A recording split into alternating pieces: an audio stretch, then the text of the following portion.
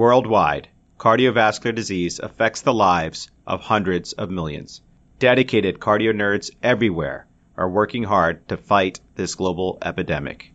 These are their stories.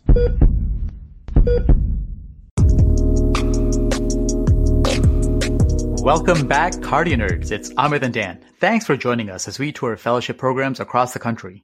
As part of the Cardio Nerds Case Report series, produced in collaboration with the American College of Cardiology Fellows and Training section, each episode will feature a cardiology fellowship program.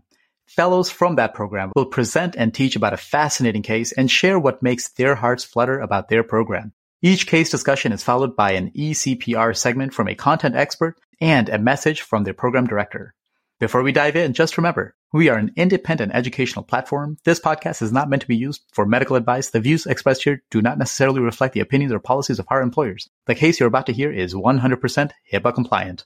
We thank you for subscribing to and supporting the Cardio Nerds. Our mission is simple: to democratize cardiovascular education, promote diversity and inclusion, empower everyone to learn and teach from the basics to the advanced while fostering wellness and humanity. If you believe in the mission, consider supporting us on patreon.com/Cardio Nerds. Every little bit goes a long way. And now, without further ado, let's continue on our tour with another fascinating case from amazing Cardio Nerds colleagues. Cardio Nerds, welcome back to another awesome episode of the Cardio Nerds Case Report series. I can't tell you how excited we are to be joined by colleagues and fellows from the Scripps Clinic Cardiology Fellowship, directly from a city that really became sort of a second home for me back in my own training. So Doctors Andrew Cheng and Christine Shen, welcome to the show. So glad you're here. Excited to learn from you. Would you mind introducing yourselves? Thank you so much for having us, guys. I have the distinct pleasure of being able to introduce very much the smarter of the two fellows, Christine Shen, who is currently a first year here at the Scripps Clinic Cardiology Fellowship. She is a native Southern Californian who completed her medical education at Loma Linda University and then came down here to San Diego and finished her internal medicine training here and then decided to stay on. I met Christine as a resident, and honestly, within a few minutes, you can tell really two things about her. She's incredibly smart and she's incredibly motivated to work hard, take care of her patients, and she cares a lot. So for that reason, we recruited her hard, and we were happy that she came back, and we're really excited that she's here with us. Hi, guys. I'm introducing Andrew Cheng, my chief fellow at Scripps. He's going into advanced heart failure. He's really the perfect person for this podcast, not only because he has the voice for it, but because he's an excellent teacher. And just to give you a sense of that, just last month, he assigned me to do our echo diastology lecture. And it's my second month of fellowship, so I don't know anything about echo, let alone diastology. But he sat down with me one afternoon and just taught me beginning to end about it. And he has a gift for explaining complex concepts. And he's been doing this with the other first years as well. And he teaches not only the fellows, but also the residents. And he actually won the Fellow Teacher of the Year award this past June. So that's Andrew. Congratulations, Andrew. And Christine, that was a great introduction. Guys, I'm so excited to be in San Diego, one of my favorite cities. Actually, it was the city that my wife and I decided to take a honeymoon. It was my first time to the West Coast. It was amazing. We flew there. I thought I was so grown up. Got there. It was my first time renting a car. Super excited. And then I found out that my license was expired and then I couldn't rent a car. And luckily it was the end. It ended up being just a joyous, a beautiful honeymoon. Hung out at the bay, checked out the zoo. Amazing times. This really, really brings it back to me. Guys, in this late summer air, take us to your favorite place in San Diego where we can have a great chill session and talk about some serious cardiology. So we've developed somewhat of a tradition here at the Scripps Cardiology Fellowship where we will grab a very distinct San Diego cuisine, the California burrito, and we'll head on down to Fiesta Island where we'll make a bonfire, enjoy some good food, and watch the sunset, and then just hang out and talk and relax. It's just a fun way to bond and to get away from some of the craziness of life. So that's pretty much where we would be, and I think it'd be a great time. So if you're ever back in town, just hit us up and we'll be able to go down there and hang out. Is the burrito going to give me GERD tonight? Definitely yes. Okay. To add context for those of you who don't know what a California burrito is, it's basically a burrito with fries in it. So it's essentially this calorie bomb of awesomeness. So it's very much the thing that we tell our patients to stay away from. But if you're ever in town, you definitely have to try it. Wait, I live in San Diego for like 5 years. How come I've never had a California burrito? Today's the day. Today is the day. Today is absolutely. I was going to say, Amit, in your time in San Diego, where did you like to go? I went to Coronado all the time. I thought that the view of the city from the other side of that bridge is just absolutely gorgeous. A big fan of extraordinary desserts. La Jolla Beach was always a favorite, especially we can go and see the sea lions and like seals or sea lions. Seals from SeaWorld? Sea lions. You know, sea lions. I was going to say, you went to the fancy places, Amit. Yeah. Oh, man. Today, we're going to grab a burrito, have a bonfire on the beach, get away from the craziness of life, but dive into the craziness of cardiology, guys. So tell us about an awesome case. So we meet a 63-year-old female who presents with shortness of breath. She says, I woke up at 2:30 a.m. I'm extremely short of breath. She sits up straight and she feels better. And she describes that she's been gaining weight for the past 2 weeks. She went from 215 pounds to 224 pounds, or 9 pounds in 2 weeks. And then she says that it's been harder to do the things that she normally does. She likes to get her nails done. And at the nail salon, there are different rooms, and she was walking from one room to the other, and she actually had to stop to sit down. And so she knew that was very abnormal. And she's well established with the clinic at Scripps. So shortly later that morning, she calls the clinic, describes her symptoms, and she's actually instructed to take some more of her diuretic. One of her medications is torsemide. So over the phone, they say, why don't you take an extra diuretic? But that afternoon, she can sense that something is still very wrong. So she comes into the ED. I'll give you a rundown of her past medical history. She had mitral stenosis from severe calcifications, possibly rheumatic heart disease, and she had her mitral valve replaced with a PFO closure. She had HFpEF with an EF of 58%, paroxysmal AFib and flutter, and she's had an ablation. She's obese with a BMI of 39. She has CKD stage 3, coronary artery disease without any stents, diabetes, and hypertension. She takes warfarin, insulin, metoprolol, and torsemide. She worked as a hairdresser and account manager, and her father had an MI and her mother had heart failure. Christine, the addition of the past medical history here really helps try to understand what are the causes of progressive dyspnea in our patient, right? Because if you think about dyspnea in all comers, you can break that down by thinking, is it a pulmonary cause, a cardiovascular cause, or a hematologic cause with anemia? But thinking that this is a patient who has heart failure, maybe these are her typical heart failure symptoms, and it's reasonable, potentially in that case, to titrate oral diuretic therapy. But then also she's got a mechanical mitral valve replacement. So is this prosthetic valve dysfunction? Could it be a prosthetic valve endocarditis? She's got CKD3 at baseline. And so you wonder, could this be a progression of kidney disease? She has diabetes, so she could certainly have a nephrotic kidney disease. And so that could certainly cause weight gain and dyspnea from kidney failure itself. She has arrhythmia, so that certainly can be a cause, electrical cause of heart failure in that context. So there's a lot of things to parse out here, but it sounds like we need more information. Yeah, absolutely. And it's one of the things right now we are doing so much over the phone and with telemedicine, which is great. And this patient is connected with our heart failure clinic that over the phone, she actually says the words, I feel like my chest is full of fluid from heart failure, because she knows, what it feels like to be in heart failure. So it's very easy to just titrate medications. But like you said, with her past medical history, there are so many other nuances that without doing a physical exam or labs or any testing, it's hard to parse out. So if we meet her in the ED, and then when you see her, you do think she's volume up. You see that she has JVD, she has bibasilar crackles, you hear her mechanical S1 click. Thankfully, she's still on room air, citing 93%. She's conversant, she's happy and talking to you. Her blood pressure is normal, she's not hypotensive. Her extremities are warm, she does have 2+ pitting edema. And so right away, when we're categorizing how sick she is or how urgent something is, we would put her in the warm but wet category. And then when you get some labs, it further supports your theory of a heart failure exacerbation. Her NT-proBNP is 5,000, her baseline is 2,000. And creatinine is thankfully still at her baseline of 1.4.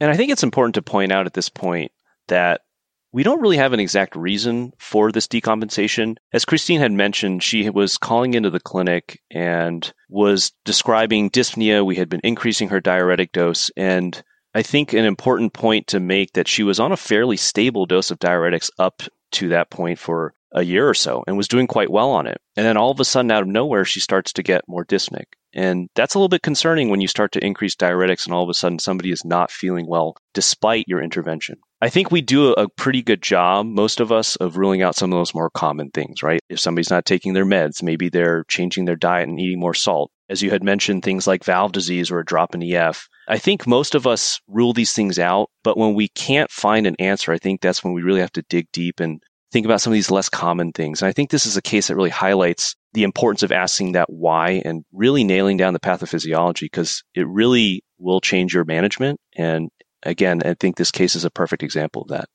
Yeah, and so that's the part of the history that you may not get from the patient, but you may actually get from looking at the medical record. And so if you notice from her medical record before this hospitalization, beforehand, she had regular 6-month checkups in the heart failure clinic, and she was always doing well. She didn't need any changes in meds. She didn't have dyspnea. And then 6 months prior to this presentation, she starts coming to clinic about once a month. Every time she says she's short of breath, she has exertional dyspnea, and then every time her diuretics get increased. It changes from Lasix to torsemide, is 20 BID, and then next month 40-20, and then 60-20, and then 80-60. And so when you look at this, it shapes our chronicity even further. It's not something that started 2 weeks ago. It's actually something that started 6 months ago. Thanks, Christine. That is a really good point. And framing chronicity is just absolutely essential to make so many of our diagnoses. It's almost like the key that unlocks so many different clues and also tips us off to look for something deeper than, just what's going on in the last couple of weeks, but to really take that bird's eye view. We have to remember that just because somebody has, let's say, a valve replacement and takes care of the primary problem for that valve, say, for example, rheumatic heart disease, and they have, let's say, severe mitral stenosis and get a valve, that doesn't necessarily put an end to that era of rheumatic heart disease. Because, over time, presumably she developed symptoms and also cardiac remodeling from the mitral stenosis. And so she potentially carries some of the remodeling and changes with her today, even though we fixed her valve. And so, maybe potentially she has something that sets her up to be more susceptible to heart failure, even though her valve is replaced. And let's assume that it's functioning well. And obviously we'll get to an echo that may or may not describe that to be the case. So again, really part of the whole context of the patient is just so essential for heart failure, and really got to put it all into context and put it all back together. Hey, that's a really good point, and specific to rheumatic heart disease with mitral valve stenosis. Over time, even though initially it's a group 2 or left heart mediated or post-capillary pulmonary hypertension, over time you can get vascular remodeling and develop a true pulmonary arterial hypertension from remodeling that can outlast and essentially remains after fixing the mitral stenosis. And the second point, of course, is that rheumatic heart disease, while mitral stenosis is probably the most common valvular manifestation, it doesn't always spare the other valves. And so you can definitely have involvement of the aortic valve and the tricuspid valve. And all these things are helpful to think about what's going on in our host. And related to the mitral valve, she has a mechanical valve. She's on anticoagulation. Could she have had occult GI bleeding related to warfarin use and supratherapeutic INRs that could be leading to dyspnea and sort of a high output type heart failure and shortness of breath because of decreased oxygen carrying capacity? So there's so much richness in this patient, but at least we have labs to show she doesn't have anemia. One other thing that I'll reflect on the history while we're here, and then we'll move on. She talked about this fullness in her chest, and I think about that a lot when patients describe things that I literally cannot even comprehend. Like, I've had chest pain from occasional GERD or whatever, something that can give me chest pain, and obviously like this burrito. Yeah, like this burrito. It's more when I lie down because I'm too bloated. But let's not go there, guys. It doesn't end well. But I've had chest discomfort that I can relate. Thank goodness I've never had the experience of having an MI. I hope to never have it. But something about that description of my chest is full that I recognize as a pattern of heart failure. And I'm particularly appreciative when a patient says, hey, last time I had this sensation, I had heart failure. I was treated with an increased diuretic regimen. It got better. This is definitely my heart failure. So I can almost hug the patient when they tell me that, because it lets me go forward with them. But it's something that I literally cannot understand. I just have a hard time wrapping my head around that symptom. So anyway, so it's just something that I think about when patients tell me that. But let's take it back to this patient. What happens next? Do you have any more information about her? Okay, so we'll go over some of the testing results. She has this history of her AFib and flutter and ablation. So looking at her EKG, she is in a sinus rhythm and she hasn't noticed any return of her AFib. And then we get a chest x-ray and we're looking for things that could otherwise explain her dyspnea. We don't find an acute infiltrate that would point to a pneumonia. She does have some minor pulmonary edema and some minor cardiomegaly. And she does have this convexity that would suggest some left atrial enlargement. On her echo, she does have a prior preserved ejection fraction, and it still is preserved at 62%. Her IVC is 2.5 centimeters and collapsible, suggesting that overload. Her mean PA pressure is 44. When we're looking at her prior history of the mitral valve, we want to make sure, is there any new abnormality? And we don't see that. She has a mitral valve gradient of 5.1. And then as far as her pulmonary status, we don't see any new RV dysfunction. And I do think it's important to point out the fact that this is a TT at this point. You do have a mechanical mitral valve in place. There's a lot of shadowing that occurs. So evaluation sometimes is inadequate, especially for things like MR. And just overall, the gradients are helpful, especially when unchanged in comparison to prior. And you can obviously look at prior TTEs. But that is something, if you have a clinical suspicion, that you may need to perform something else in order to get a true assessment of how well that valve is functioning. So our patient gets admitted to medicine. She started on furosemide 40 IV BID, and she's negative only 500 milliliters the first day. So she switched to bumetanide, 1 milligram IV daily. And after another 2 days, she's negative 2 liters now, and she's lost 3 pounds. And if you look at her labs, you go, her creatinine goes up from 1.4 to 2. And at this point, the inpatient team says, her GVP looks a little bit down. She says she feels a little bit better. So you think maybe she's euvolemic. And then you hold diuretics because you say, well, she's probably been over-diuresed.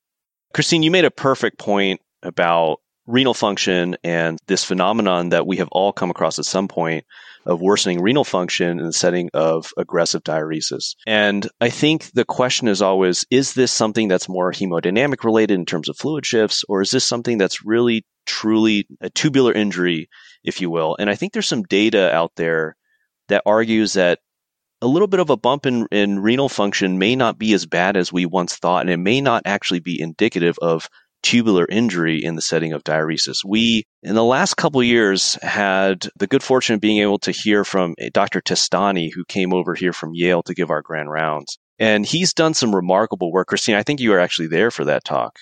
So Andrew and I have been talking a lot about this because we're in this situation so often. We admit someone who we think is overloaded, we diurese, and then the creatinine goes up. And the reflex is to hold diuretics. And before we know it, we're not really sure what the volume status is in what feels like a half-hearted attempt at diuresis. And then we don't know what to do. We have our tools like our JVP, our symptoms, our creatinine. We try to do a bedside ultrasound, but not infrequently we struggle to put all of those things together.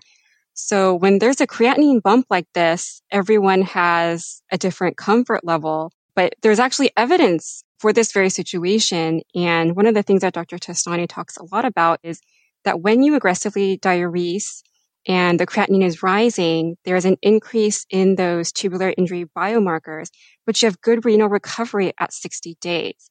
But it's hard to comfort an inpatient team with this, right? As the inpatient team, you're never going to see that improvement that happens 60 days later. And nobody wants to be that person who discharges the patient with an uptrending creatinine.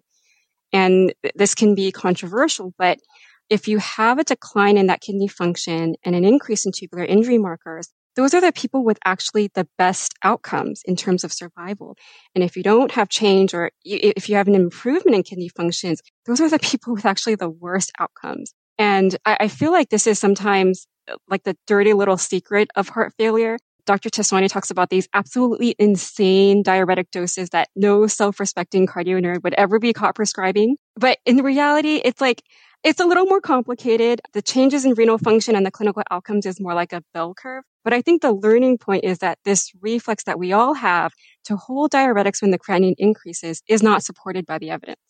Just to add some context, the biomarkers that Christine is talking about are things like NAG or KIM1. These are things that are most often send out labs, and they're not really going to be the most clinically relevant because they often take so much time to come back. They're very useful in studies. But again, to the point that you just made, Christine, I think it's important to differentiate this idea of true tubular injury versus just a hemodynamic shift that's causing this drop in GFR. And it may not be as dangerous as we once thought, as some of these papers suggest. Now, that's not to say that this debate is over.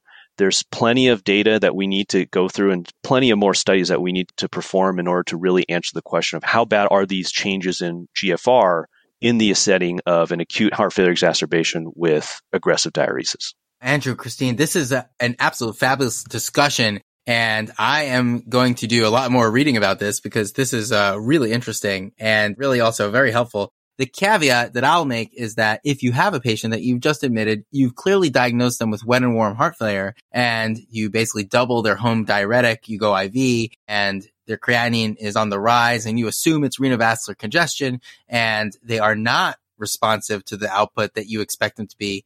Often, the case is that they require some sort of afterload reduction agent. So sometimes a little afterload reduction could actually help with forward flow through the heart. Even though they're technically warm, they might be on the spectrum of less warm and not perfusing the kidneys as well. And when you reduce the afterload somewhat a little bit more, it allows them to offload the heart and get more of the blood to the kidneys so that the kidneys are like, okay, I see the fluid. I see you, Mr. Hart or Mrs. Hart, and I'm going to make urine. And so basically that sometimes is very important as well, because what could happen is people give the diuretic, they go 40 IV of furosemide, didn't work, 80 IV of furosemide, and then the creatinine continues to rise from the original renovascular congestion, which hasn't really improved yet. And then they get nervous and they say, okay, maybe I'm wrong. Maybe my patient doesn't really have wet and warm heart failure. And maybe my volume exam is not actually accurate. And maybe they're actually dry. And that's why their creatinine is going up. You got to look at your patient. If that JVP is up and they have the peripheral edema and you've really proven to yourself that they have volume up, you're in the right. Sometimes it just takes a different treatment strategy to help get blood flow to the kidney to help with diuresis. And oftentimes you'll see that all of a sudden you start that hydralazine and ISDN and now the urine's flowing like crazy and you're like, wow, we actually didn't need all this diuretic dosing. We can start scaling back on the diuresis. So that's another situation that I think is a little bit different than what we're talking about here, where you are getting good, adequate diuresis, but the renal function is still, quote unquote, changing for what looks like the worst. Is that right, guys? Absolutely. And Dan, I love that you brought up this point of doubting yourself. I think this case and some others very much like it, where you have a bunch of conflicting data where maybe the weight's going one direction, the renal function's going the other, and you're sort of doubting yourself in terms of your volume exam. I think it really highlights how messy heart failure can be in the real world. We all love those situations where everything goes right, but oftentimes that's not the scenario that we find ourselves in. And when that happens, I think it's important to take the next step and do further studies to really hammer down what's going on. Yeah, and I think I'll just piggyback on here, because when there is a disconnect, and I think the teaching here that you emphasize, Christine, is when there is a rise in creatinine that's appropriate for diuresis, that shouldn't be alarming to us. That just probably means that we're doing a good job diuresing. But if the rise in creatinine seems to be out of proportion, despite escalating doses of diuretics, and there does appear to be a disconnect, then there are two situations that come to mind.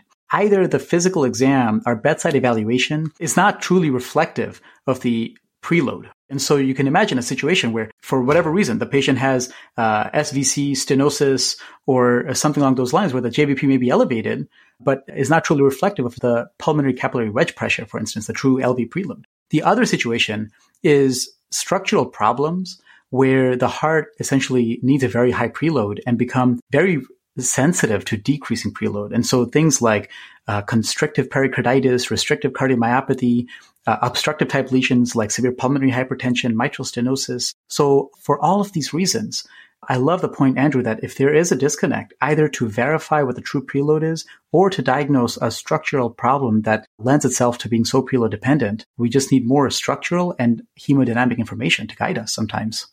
That's perfect. So you have basically told us that we need that information.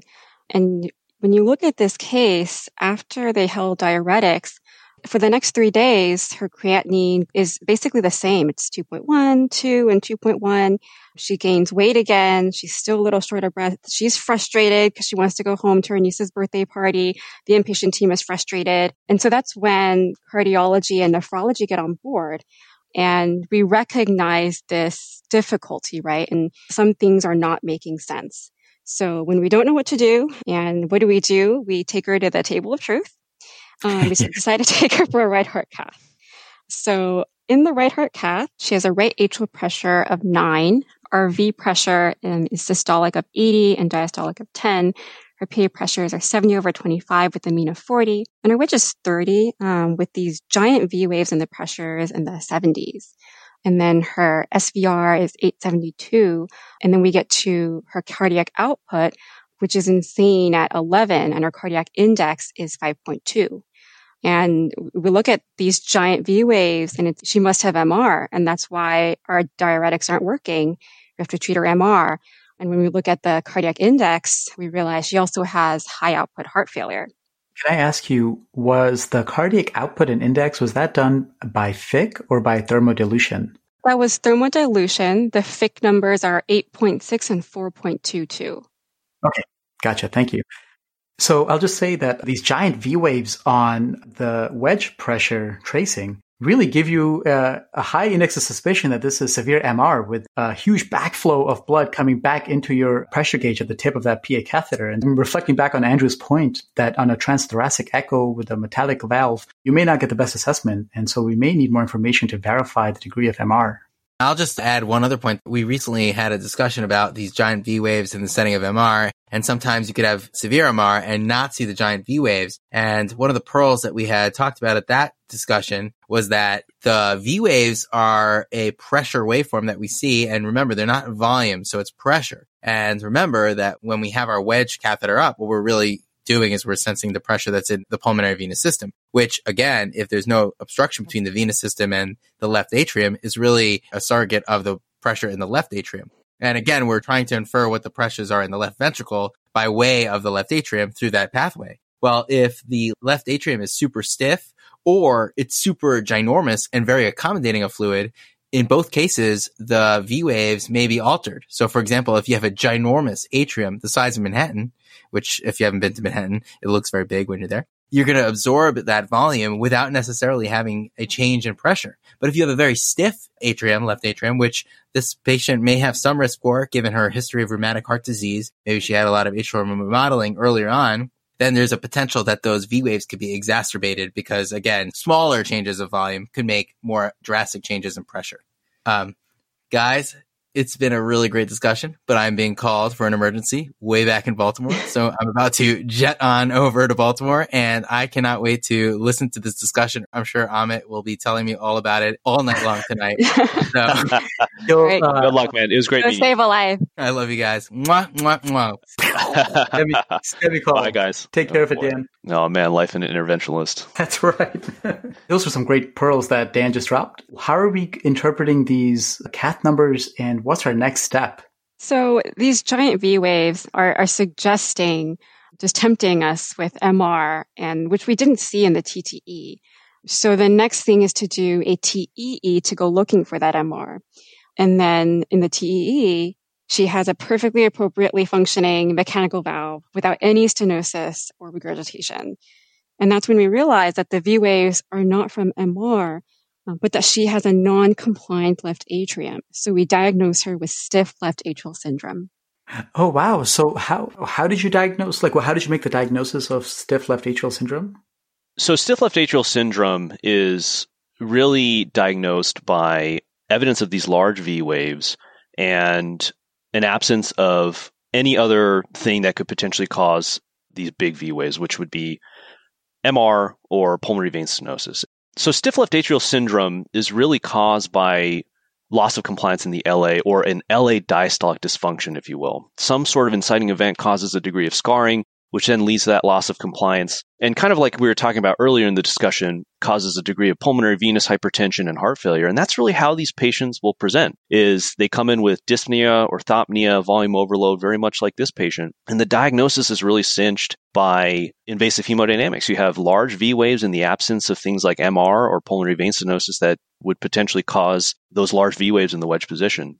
Now, I think one of the critical teaching points of this case are really what causes stiff left atrial syndrome, all three of which she has. So mitral valve surgeries, rheumatic valve disease, I think those two go hand in hand just because they're often associated with a radiographic finding that we'll get into in a moment, and I'll talk about it then. But I think atrial fibrillation ablations, or really ablations in general, are probably the most important risk factor. I say that because we're doing more and more of them. And we have the good fortune of being able to work here with Drs. Gibson and Dr. Haywood, who were really instrumental in describing this phenomenon of stiff LA within the population of patients who undergo ablation.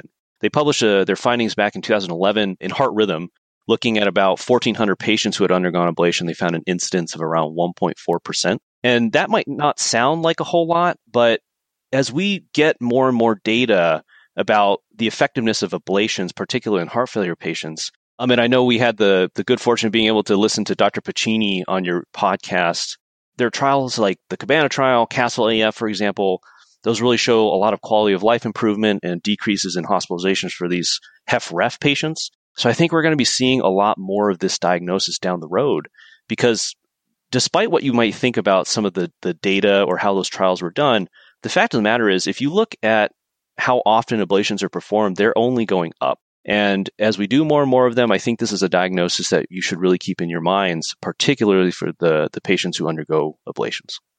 I'm so glad that you guys brought this case to us, because stiff left atrial syndrome honestly isn't a condition that was really in my playbook when I approached patients with heart failure symptoms until I read about it earlier today. And I realized that, one, the left atrium is such an active participant in the cardiac function. Like, it's not just a passive conduit, but it's a reservoir. It's got its own systolic function that contributes very significantly to the total preload and hence cardiac output. And then also what I read was, for the diagnosis of stiff left atrial syndrome, one of the classic features, at least hemodynamically, is a large differential between the wedge pressure and the LVEDP. So essentially, if you have a simultaneous left and a right heart catheter, and that differential, whenever you have a pressure gradient, it's because there's a resistor in the middle. The resistance can come from, as you said, pulmonary vein stenosis. And typically I would think of mitral valve stenosis, especially when somebody has a prosthetic mitral valve. Or now I'm adding to that list of differential diagnoses for myself, a stiff left atrium itself can cause that differential. So that's one of the diagnostic features that I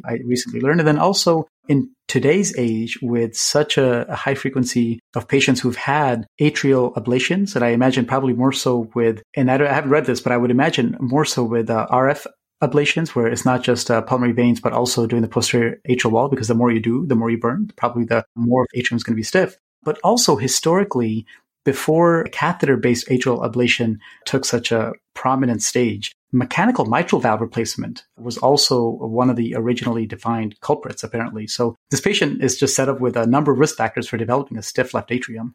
You're absolutely right.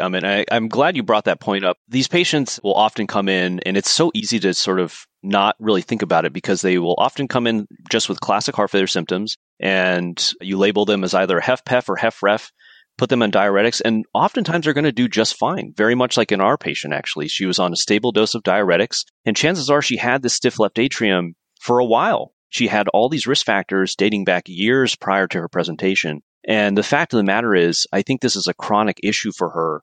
And then something else pushed her into the heart failure realm of being overloaded and coming in with an acute exacerbation. So I think the vast majority of the time, people don't really think about it, A, because they may not know about it, but B, because they might be doing really well and it might not clinically matter, because they might just be on a stable dose of diuretics and go about their lives in NYHA class 1 category. But I think it's an important thing to know and understand, because sometimes patients don't do so well. There have been case reports that look at things like atrial septostomies for those who just don't get any benefit from diuretics. And it seems in the cases that they have done this procedure that there is some benefit in terms of NYHA class reduction and really just overall quality of life. So a good diagnosis to be aware of, because again, I think we're going to be seeing a lot more of it.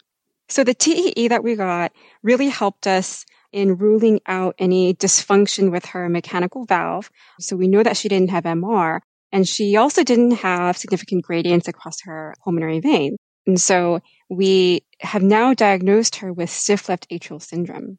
But the other wrench to the story is that this doesn't explain her high output heart failure. And when we look at that, she doesn't seem to have major risk factors except for her obesity, which is a diagnosis of exclusion. So we decide to go looking further to look for structural disease. And that's when she gets a cardiac CT. With her cardiac CT, we don't see any shunt or structural disease, but she has these very severe calcifications all around her left atrium, what we call coconut or porcelain left atrium, which is also consistent with what we've already found is her stiff left atrial syndrome. Wow, I've never heard of the term coconut left atrium before. It sounds like something you'd want to have, but for the people listening in, just make sure you take a look at these images because this is really very impressive degree of calcification around the atrial rim. And again, I think the timing of this is important to point out. So we have a CT scan from back when she had her mitral valve replaced, and it didn't show any sort of left atrial calcification. And only after she actually had her mitral valve intervention did she develop these calcifications. So a porcelain LA has been described in two scenarios, really. One is classically rheumatic valve disease. I think that's the stereotypical situation in which people have seen this scenario. But the other one that's less commonly thought of is mitral valve intervention. It seems like in this case, it really was the mitral valve surgery that caused her to develop this finding of a porcelain LA. Now, in terms of clinical significance, it's important to think of and know about because in terms of interventions, it sort of limits your options, right? Getting into a calcified left atrium or puncturing through a calcified interatrial septum can be a little bit of an issue. So that's really when it becomes a clinical problem. I have a serious question. Do you prefer coconut left atrium or porcelain left atrium? I kind of I have deference to coconut left atrium. I like it too. Now, if you look in the literature, they are two separate entities, if you will. It depends on whether the interatrial wall is involved and that kind of thing. But I personally prefer the coconut LA.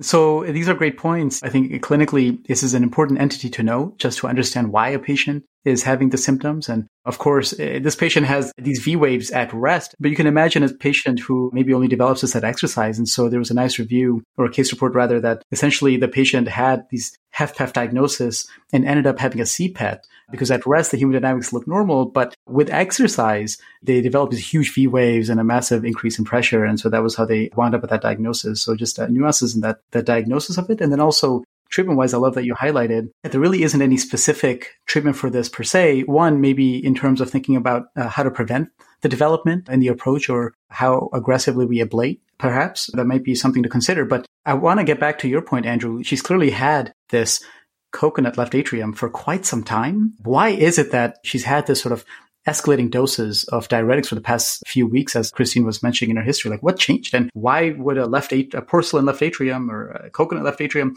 shouldn't cause this high output situation? And so what's your approach to a differential diagnosis for high output heart failure? And how do you go about diagnosing it at this point based on that differential? Absolutely. And I think that's a really important point to make is, again, she's had this chronic issue for a while and then something tipped her over and it may be related to this high output, right? Because if you think about it, this high output is going to cause an already baseline elevated left atrial pressure to get even worse. And I think that's probably what tipped her over. Now, in terms of the differential, there are a variety of things that we commonly think of, right? So things of more metabolic or endocrine in nature, I should say. I will tell you that her TSH was normal, free T4 was normal as well. We did do that invasive hemodynamics that didn't show anything in terms of a shunt run. That was negative. The CT scan didn't show any structural disease, as Christine has already mentioned. So then you're left thinking about some of the more rare diseases, in specifically beriberi, right? So a thiamine was checked, and I believe it was around 24 or so, Christine? 21, and normal 21. Greater than 70. Okay. So, and again, this is something that it may be on our radar and we may think about it in our differentials from time to time, but it's not something that we see very commonly in the States. And just to get down the pathophysiology or talk about that a little bit, it's a vitamin B1 deficiency. It's a water-soluble vitamin. It's really common in a lot of our foods. hence why we don't really see it all that often. So it's in beans, meats, whole grains. And when I was actually going through this patient case, because I was the fellow who was taking care of her, I was reading about things like decrease in efficiency in the ATP production due to pyruvate dehydrogenase complex inhibition. And that's sort of the running theory. Now, if you're anything like me, just reading that sends like chills down your spine and flashbacks to biochemistry and just like memorizing endless loops. But I think it's an important point to make that it's just not something that we think of often, but it's something that can certainly rear its ugly head from time to time. And really, I think the biggest teaching point in this case is that she doesn't really have any risk factors other than one. So there's really four main ones. Alcoholics is the big one, weight loss surgery, strict dietary habits. And the fourth one that we don't really think about all that often is diuretic use. There have been studies that look at furosemide use and show that up to 90% of patients on furosemide can actually have some degree of thiamine deficiency. Now, that's not to say that every single one of them is going to develop beriberi, because that's clearly not the case. We don't see it often enough. But I think the fact is, when you are on some sort of diuretic, and any diuretic, this has been shown in thiazides, in acetazolamide use, you have a tremendous amount of urinary loss of thiamine, and it can lead to situations like this where you can develop pathology. And again, answering that why and the reason for somebody's decompensation is incredibly important, as we see in this case, because we ended up supplementing her and ended up having a pretty good outcome, as Christine will tell you about. Yeah, so just so you guys know what happens to her, she's treated with thiamine. And at that point, we are satisfied cardio nerds and just charge her in time for her niece's birthday party. And when she follows up, she says she feels great. She's able to walk around, her dyspnea has improved, and she is beyond thankful. Wow, that is amazing. And just another point, actually, we ended up doing a repeat cath that showed her outputs dropped to somewhere around 5, I believe, by thermodilution. Yeah, so her repeat cardiac index is 2.74, cardiac output 5.7. Yeah, so I mean, I think this case is just, I applaud you guys for thinking through this and making such a diagnosis and really taking a complicated picture together, understanding her underlying structural problem. I mean, she's got this underlying stiff left atrial syndrome, which is indolent until it was stress, kind of going over how a patient may have normal resting hemodynamics, but that worsened with exercise. This was her exercise, this high output heart failure state was her exercise stress test that was essentially developing subacutely and progressively over weeks. And again, today I had the pleasure of learning both about stiff left atrial syndrome and about wet beriberi, things I hadn't thought about for a long time. And, there's a diagnostic criteria because the lab workup for thiamine deficiency is fraught with issues. Like the thiamine blood level is not indicative of total body stores, and acute illness can make it go low. And so you can't rely on that. But essentially the diagnostic criteria boils down to the presence of heart failure, some index of low thiamine, but then improvement after thiamine is administered. And that really is like the thing that cinches the diagnosis here. This very dramatic improvement in hemodynamics and symptoms and functional capacity really shows that this is what was going on. Your patient had wet beriberi superimposed on stiff left atrium. So really incredible. So guys, this case really, I have to say, elevated the whole platform because it's such a unique case and it shows a very refined level of clinical reasoning matched with advanced hemodynamic assessments and multimodality imaging, taking together the entire scope of her history and coming up with a diagnosis that you were able to do something about. And at the end of the day, got her to her niece's birthday, which was her goal. This case highlights so many things about cardiology, but I'd love to hear what made you guys decide to pursue cardiology and what makes your hearts flutter about training at Scripps? So in terms of cardiology, I always had this idea. I was obsessed with the idea of saving people, which has always been a little bit naive, but I never let it go. And in cardiology, I saw cardiology and all the patients, and I thought that had the greatest opportunity to save people. And I thought that no matter how hard you worked or what you sacrificed, it was worth it. And at Scripps, I did my residency here, and you can become whatever you want to be here at Scripps, whether it's research and academics with Scripps Research Institute, our integrative center, or private practice. In our medical facility in the cardiology department, there is a long hallway where all the cardiology attending offices are. And it's an intimidating hallway, if you think about, to me anyway. But all of the doors are open, and I have so many memories in each of those rooms of people who have believed in me. And just last week, I was reading Echoes in one of the offices while drinking tea and listening to Britney Spears. So Scripps is really my home and my family.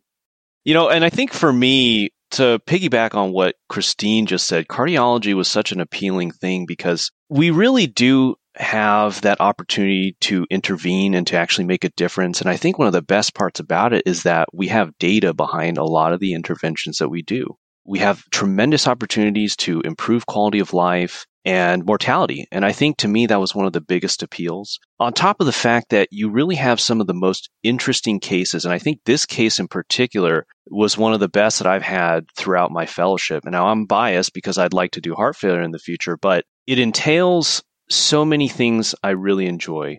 Very complex hemodynamics, a case that's a little bit puzzling on top of all the modalities that we have at our disposal to help diagnose something. And then again, implement an intervention that actually makes a difference. And for me, Scripps really is a family. And I think Christine harps on it. A lot of us harp on it. But it really is one of those situations where that hallway of offices, I am comfortable walking into just about every single office and asking a question. And I have never been turned down. Every single attending is more than happy to help me out, any of my co-fellows out, any of their fellow attendings out. And for me, that was really a palpable thing during my interview and something that I have found true to this day. And I chose Scripps to train, and I've never regretted it. Christine and Andrew, this is such an incredible case discussion. I feel like I truly learned so much about two disease processes, not one, but it was 2 for 1, that appear rare, probably in large part to how underappreciated they are. So thank you so much for walking us through this case, for teaching us. And I'm just so grateful to you guys for taking us to this bonfire and having this burrito. I hope that Dan's doing okay while he's addressing his emergency and doesn't have too much GERD, because that would be unfortunate. Fingers crossed. Well, thanks, guys. Thank you so much for having us. And now for the ECPR from Dr. Haywood. He serves as the director of the Advanced Heart Failure and Mechanical Circulatory Support Program at Scripps Clinic, and he is our beloved teacher. He's well known for teaching us physical exams, and when I first met him my intern year, I remember he turned to me in the middle of clinic and he was like, "Let me see your hands." And I'm admittedly a little pale, so he was like, "I think your hemoglobin is 12. He believed in me when I wanted to go into cardiology, and now I thank him by keeping up all night when we're on call together. The biggest thing I've learned from him is that if you care, no one can ever take that away from you. So let's hear what Dr. Haywood has to say about his first experience with stiff left atrial syndrome. So the history of the stiff left atrium, at least as far as I'm concerned, is an interesting journey for me that I remember quite well. So I had a patient who had HFpEF. This was probably back in maybe 12 years ago or something. And she was very short of breath, had a lot of RV failure. So we capped her, and she had these giant V waves in her wedge pressure. And I thought, oh my God, I'm so stupid. She has severe MR, and I've been treating her for HFpEF, but she has severe MR. So I looked at her echo, and she didn't have any MR, maybe trace. I did a TE, and she didn't have any MR. So I'd always been taught that V waves were always indicative of severe mitral regurgitation. And I think even in hemodynamic textbooks, it pretty much says that right now. I didn't know how to put this case together. So I thought about it and thought about it. I thought about it for weeks, trying to understand what was going on. And finally at 2 a.m, I woke up, and I woke my wife up, and I said, her left atrium must be non-compliant. That's why there's a big V wave. And that's what's going on. I go, oh my gosh. And you know, I'd been a cardiologist for 15 years at that point, and no one had ever told me about this. So I started to look up, and we weren't the first people to recognize this. There was an article in the Canadian Journal of Cardiology in 1988 called The Stiff Left Atrium, and that was a very interesting paper. Basically, this woman had mitral valve replacement with a St. Jude valve and was still extremely short of breath, had pulmonary hypertension. So they capped her, and she had giant V waves. They said, oh my gosh. So they echoed her. They did an LV-gram, and there was absolutely no leak, zero. And so they came up with this term, stiff left atrium. But it died there, and if you look in PubMed, there's little bits of stiff left atrium around 1987, 88, then not much. The guy next door to me was doing EP studies, and I told him about these V waves. And he says, I'm seeing big V waves when I do AFib ablations. I don't know why that is. And then people would get very short of breath after the AFib ablation. So we published, our first publication was in 2011 about this. And then we published again in 2014 and again in 2019. Now, once I had seen these V waves, then I started to see them everywhere. Very often when I did cath for HFpEF, there were big V waves there. And if you think about it, if you have a big V wave, say the V wave's 40 or 50, the RV has to generate at least that pressure to get blood into the left atrium. So a big V wave causes obligate pulmonary venous hypertension. And when you have increased cardiac output when you walk, that makes it even bigger. So you see these big V waves typically in people that have AFib, so that the atrium doesn't move much, and so there isn't much compliance in the left atrium anymore. Typically, they have AFib. Not always. If they have high cardiac output, you can see big V waves. And the other place where we see V waves all the time is when we exercise people in the cath lab. And they might have a wedge pressure of 18 or something, but when they exercise, they get gigantic V waves up to 50, and this makes them very short of breath. What's interesting now is that these devices that we're putting in his research put a little hole in the atrial septum to cut off the V wave. This has been about a 12-year journey for me, and it's gone from trying to figure out what this meant to seeing it a lot of times, and now there's actually therapy for it. And I still don't think people appreciate it very much and how important the V waves are. One of the great things about this program is how collegial we are. So we just talk to each other all the time. Like I talked to Dr. Gibson about this and the V waves he saw. And we had this eminent cardiologist who's not working here now. He's retired, but Dr. Johnson, and he had seen V waves too. So he knew about it. Dr. Johnson always knew about everything before you did. But he was the most interesting man in the world. He was very smart. But I love working here because of the collegiality of the place. And people don't tend to hoard ideas. They share ideas and you can work. And we published a number of things off of this because of our collaboration with people. And had a tremendous opportunity to do research because it's such a busy place. So much going on, both interventional, EP. We built up the heart failure program, the integrative service, so it has something for everyone. We have a very protective feeling for the fellows. I'm at a certain age where the fellows are about as old as my kids. They remind me of my children, and they're middle age, and they're struggling to understand all the things that are going on in cardiology. And one of the things I like to think is all the things I had to figure out on my own, I can help them figure out that before they even go into practice, so they don't have to figure out all these things like the stiff left atrium, how to understand pulmonary hypertension, how to treat heart failure. I had to mostly do this on my own. And if I can help the fellows come out of here with a great understanding of hemodynamics and how to manage patients, and also the hands-on approach to patients, examining patients, teaching the physical exam, why that's important. People become really superb clinical and academic cardiologists when they leave here. We've had fellows get training. I have a fellow now that's at Cleveland Clinic. I've had fellows at Cleveland Clinic before, Stanford, Cedars-Sinai. So they seem to like our fellows very much and think that they're well trained. And I think that's a very good feather in our cap that these really great places think that we do a very good job on training fellows. And now for a message from our program director, Dr. Malhar Patel.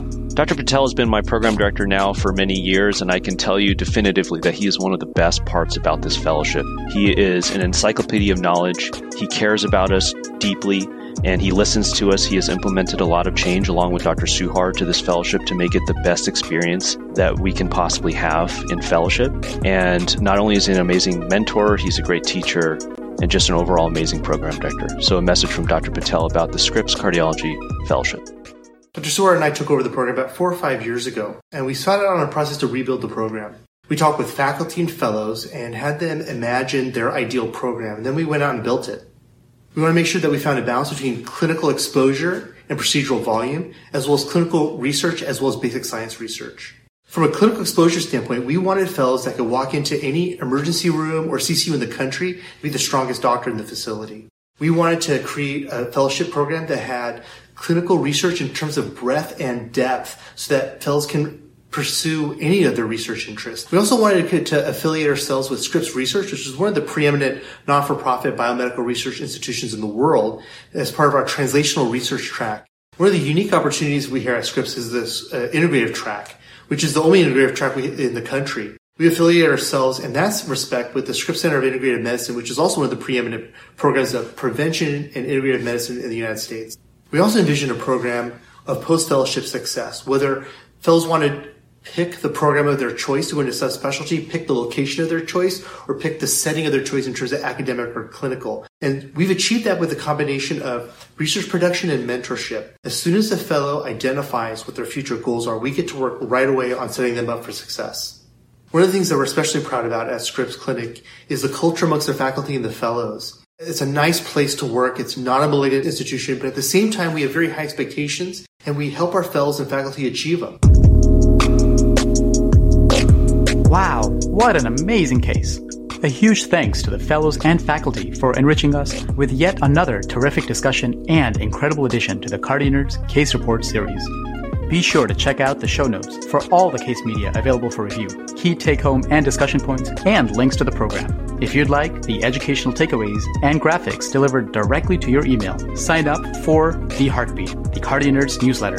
You can join the email list using a link in the episode description, as well as from our website, www.cardionerds.com. We thank the ACC Fit section chaired by Dr. Noshin Riza for their support and collaboration. And a very special thanks to our incredible production team for elevating our platform. Colin Blumenthal, Tommy Das, Eunice Dugan, Rick Ferraro, Evelyn Song, and Bibin Verghese are all internal medicine residents at the Johns Hopkins Hospital, as well as their phenomenal MedEd mentor and University of Maryland cardiology fellow, Karan Desai. If you love the show as much as we do, be sure to spread the word, rate and review us on your favorite podcast platform, and consider becoming a patron of the show on Patreon. All right, that's a wrap. Time to make like an S2 and split. And just last week, I was reading Echoes in one of the offices while drinking tea and listening to Britney Spears. Britney Spears? No judgments there. No, that's great. That's great. She did it again.